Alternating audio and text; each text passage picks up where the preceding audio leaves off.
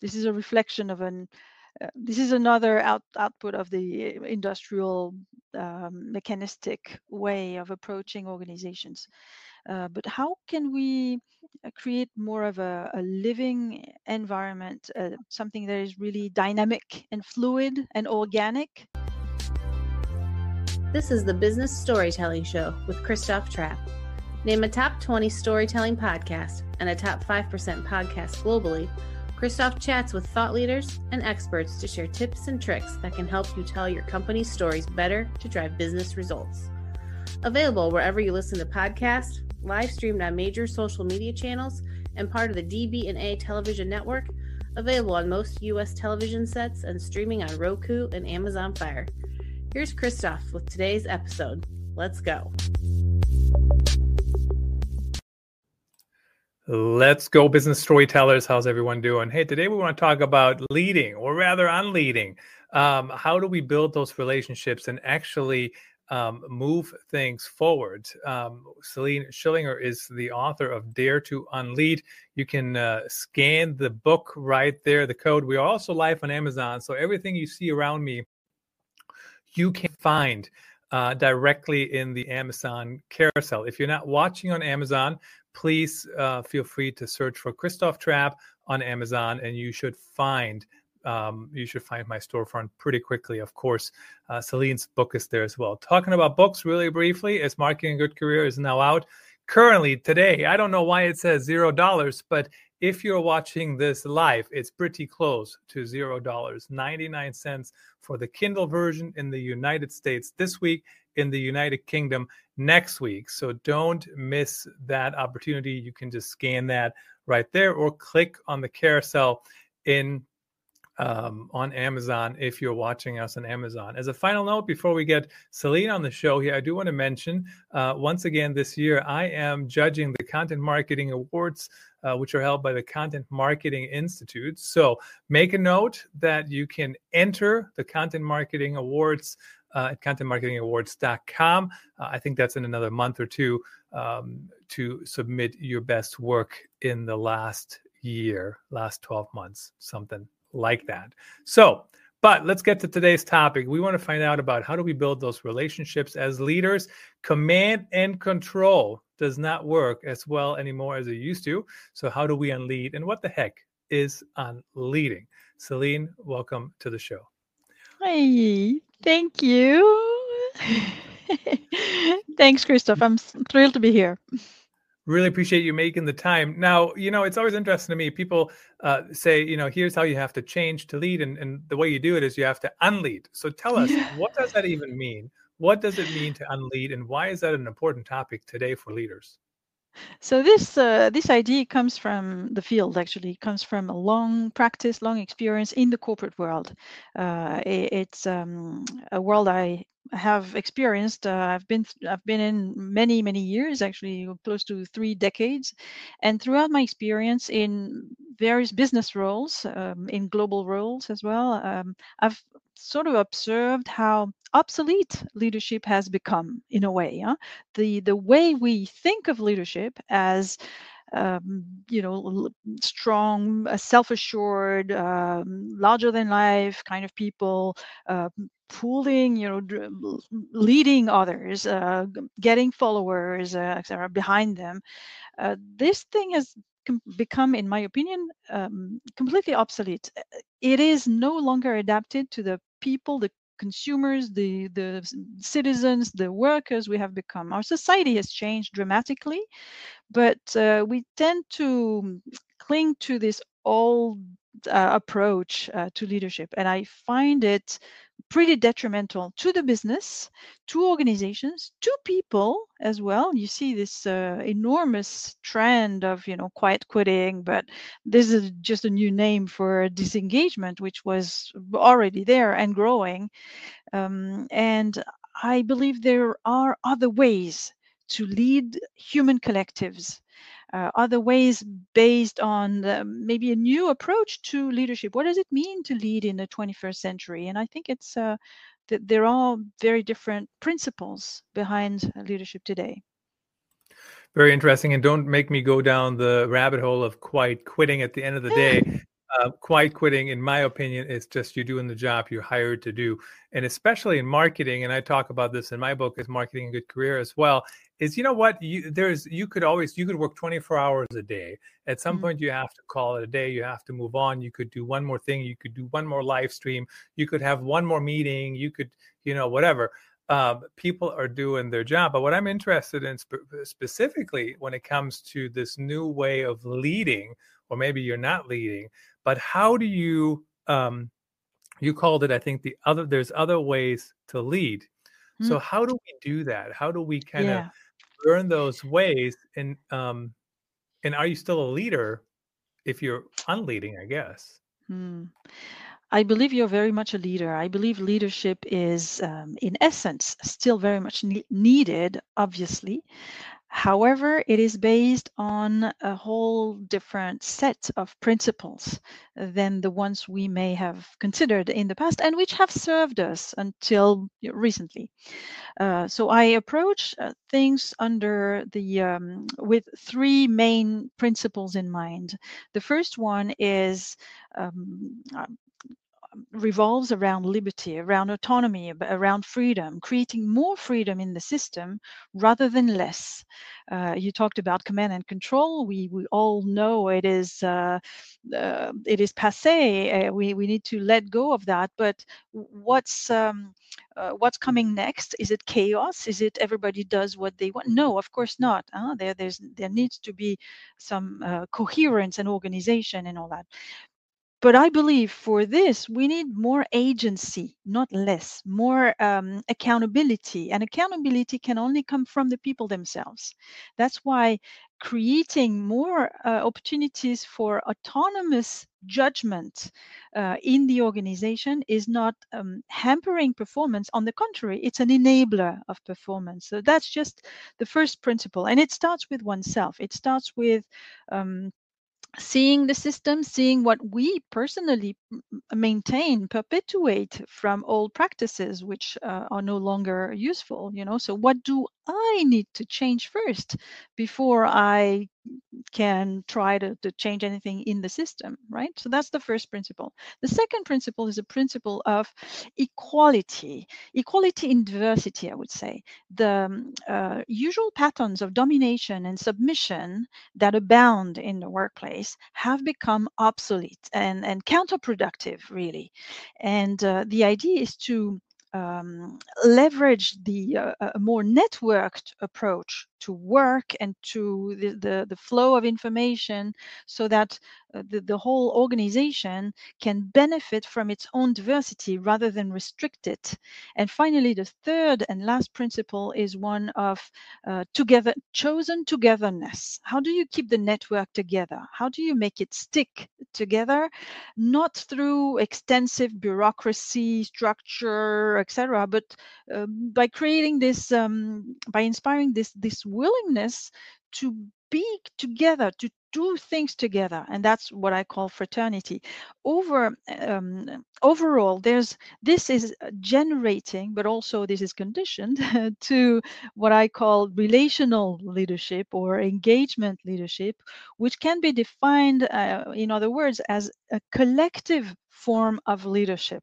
A collective form of leadership based on the ability of people to create relationships, that is to be able to connect with people who are different from them. It's easy to connect with someone like us, or someone who looks or sounds familiar, but how easy is it to connect with people who are very different from us? And that's where the new challenge, I would say, is, right? How do we cultivate, develop, nurture a sort of a relational fluency, right? This capacity to connect with in diversity.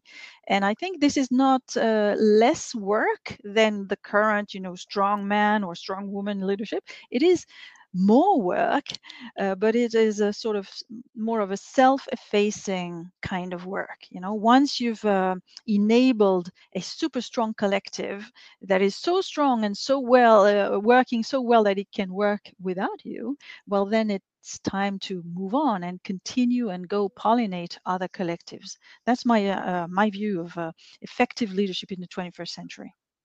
It's interesting to me. Certainly, liberty and togetherness helps content strategists, specifically content Mm, creators, to create better experiences, right? Because you have the ability to think about it. You're not just picking up a drive-through order and saying, "Hey, make this look pretty, make this sound good, whatever." But mm, you can be really creative and you can figure out how do you solve a specific problem. But the problem I see sometimes, and maybe even the first time I led a team, well, maybe not the first time, but definitely the second time, perhaps, um, you model your behavior on the people that you grew up with, the leaders that you yeah, saw previously. mm. Here we have Martin Boyle. I think he is sharing our conversation, tagging Joe.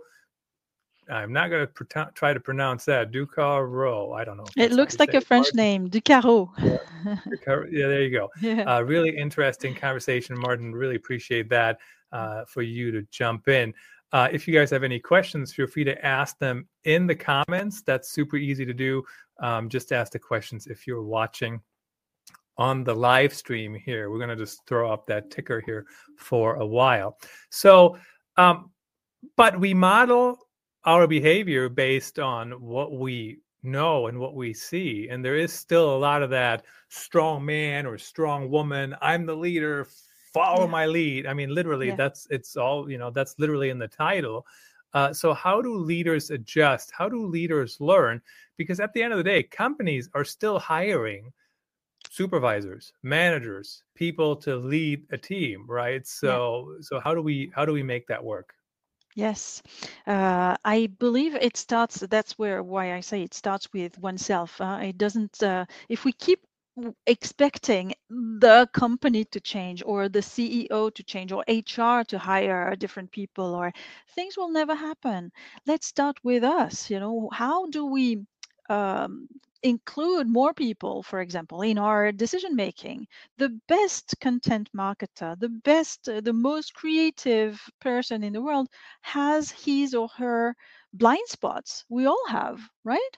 So how do we, and the best content, and I've seen that a gazillion times in the corporate world, the best content falls on people who are more or less receptive, and sometimes not receptive at all, because the content just seems weird. It just seems odd, not in line, not yeah, not in resonance with people's lived experiences. And so my challenge is, I mean, the challenge I offer to content marketers in particular is, how can you, instead of creating all the content which you think is meaningful and relevant, how can you invite people to create content together and together with you?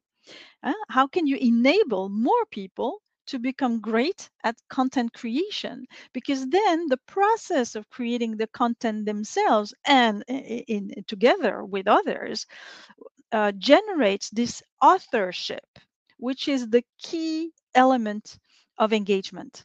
People own what they help create, right? People own what they help create. This is one of the key principles of this unleadership model, I would say. And this is why I believe that the best skills at content generation, strategy design, whatever, weighs little as compared to the invitation, the collaboration, the engagement skill. Because again, the best strategy, the one that will be endorsed, that will generate engagement by people, sustainable engagement, is the strategy or the content that will have been made by them. Because by multiplying, by creating, by inviting this diversity in at the very earliest, the earliest stages of creation, of design, etc., reduces the risk of blind spots, but also it creates more like relevancy, but it also adds to this element of engagement through authorship or ownership. And it's sustainable, because that way you also generate more empowerment and new connections throughout the system, which makes it extremely productive and effective. Just a friendly reminder for anyone who was invited to the live stream, or you heard about the live stream. The replay is also available on all the social channels. It stays here, so wherever you see the live stream, you can watch the replay as well. Well, you just mentioned, Céline, when it comes to owning whatever you're creating, I know plenty of examples from my lifetime where people didn't want to leave a job or didn't want to leave a certain place or whatever because, but this is my baby. This is my project. I own this. Now, I know some, executives might say, well, see, it's not just about paying people money. Well, you know what? Pay people correctly and appropriately and give them raises and whatnot. But, there is something to be said about that, because people, when they feel an ownership in the creation, whatever it is they're creating, maybe that's one way to keep them engaged, to have them stay with the company for a longer time period. I believe so. And, interestingly, it works across cultures. I've been involved in global projects across regions as different as the US and India and France, for example. And in all those regions, people share a common desire to be respected, to matter for the business, to act, to contribute to something bigger than themselves, right? And we can tap into this energy, which is too often, and I really don't understand why, left aside. This is a huge potential of growth, of success, of customer care. It's a fantastic potential for performance. And you don't get that by hammering people with messages, right? You get that by creating real, lasting, since authentic opportunities to collaborate, to join the project, and not just once in a while through a mere focus group or whatever. It's by really rethinking the decision making in your organization so as to involve more people, like the people who are supposed to be affected, impacted by whatever decision. Well, invite at least a representative sample, volunteers, open up to goodwill in your. So it's a bit challenging. I'm aware of that, right? But the reward is so much higher than the current approach, which is extremely lean and focused and based on small teams. And we can be agile and we can be effective still in a model that involves a lot of people and that involves a flow of engagement, participation, and conversation. It's this continuous sense making, collective sense making, and sense of authorship and ownership that needs to be nurtured in the living systems that organizations are. What I always find interesting about leaders when they first get into leadership roles, right? They want to direct, they want to tell people do this and do that and be very, very specific. One trick that has worked pretty well for me is, instead of telling people exactly what to do, tell them what the goal is. Here's what we're trying to accomplish. Here's what we're trying to do. And that's actually a very good way to get people to think about it and own the problem and own the solution as well. Yes, correct. And I would even challenge you, Christophe, and say, can you go like one step further in that and invite people in the sense making, like, so that collectively a decision is made on what is it we need to do and why, right? What are the conditions? What's happening? Right? Even before a decision is made on what needs to happen, that is creating so much more engagement. And it can be really useful and helpful. However, it requires the leader or the leaders to accept to being challenged themselves, right? And that's not easy.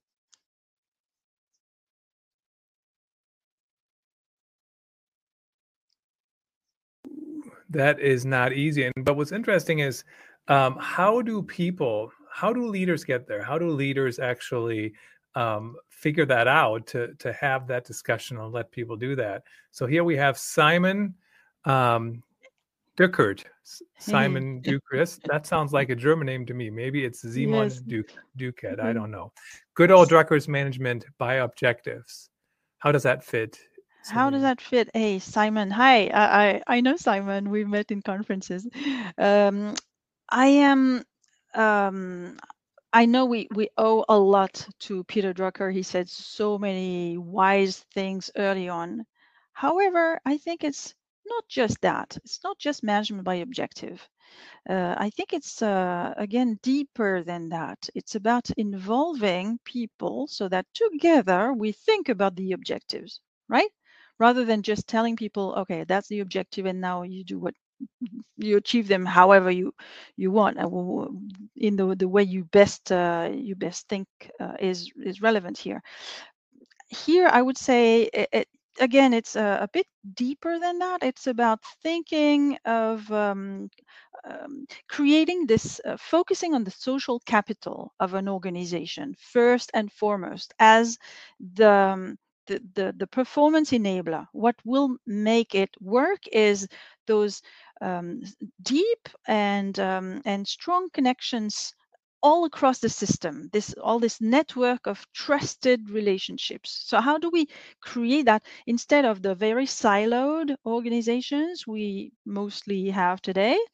How do we, which are inheritance from the past, and which Peter Drucker rightfully said that they needed to evolve. How do we reconnect? How do we connect the system to more of itself in all sorts of different ways, and not just through project teams, for example? Because this is again, this is a reflection of an. This is another output of the industrial mechanistic way of approaching organizations. But how can we create more of a living environment, something that is really dynamic and fluid and organic? So I've been working a lot with volunteer teams, for example, volunteer networks, and not just for the small stuff, but really for the important stuff, for performance, for strategy, for content, for communication approaches, and so on. And I can only recommend to work along those lines because they are so effective. Yeah, it's just so interesting to think about how do things evolve? What do we do? How do we make it work? Really briefly, let's talk about equality. I know you have about 30 pages in the book about that topic. And, how important is equality? How does it actually work on these teams? And why is it important? I mean, when I saw that chapter, I thought about when Michelle Nagomi was on the show, and she talked about, I don't care if you're in Iowa or not, where 90% of everybody is white. You need diversity, you need different trains of thoughts. It's not just about different races necessarily, but it's about different life experiences. How important are those things to actually make a model like this work? Yeah, it is a critical point, Christophe. In inequalities in status and in access to information, those domination relationships and obedience, they have become impediments to performance in a complex world, in a fast-moving world where customers' expectations are more diverse than ever. And so we need the whole system to be intelligent, to be not just a few executives at the top or a few experts here or there. We need a whole system to understand the complexity and to relate well to the diversity of the external world. And that's why we need to let go, to remove as much as possible those domination and submission relationships in the system. It is not because you are a senior exec that you are more clever and more how can I say, relevant than a frontline worker. Both are extremely clever, both are extremely relevant. We are all experts in our own context. So the key is here to connect those different pieces of knowledge, right? To make each other see, to make people see each other, recognize the value of each other, and work with each other. I give you an example. In all the projects I work in, I work with cross sections of the enterprise, with people belonging to different levels, working together. It rarely happens. Honestly, it is very rare. And yet, every time I do it, I work this way, it is enormously effective. People like it's an eye opener for people at all levels.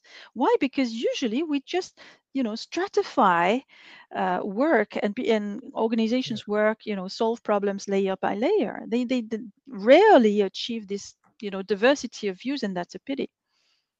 Everybody has different perspectives, and certainly it helps us enjoy the ride Mm, better. I mean, that's for sure that is true. yeah. Now, Céline, tell us really quickly here in the last 15 seconds or so, how do people connect with you? How do they work with you? And who should reach out to you? All right. So they can find me on my website, weneedsocial.com. I'm on all social media as well. And yes, I work with organizations for training, courses, workshops, bespoke consulting work, and more.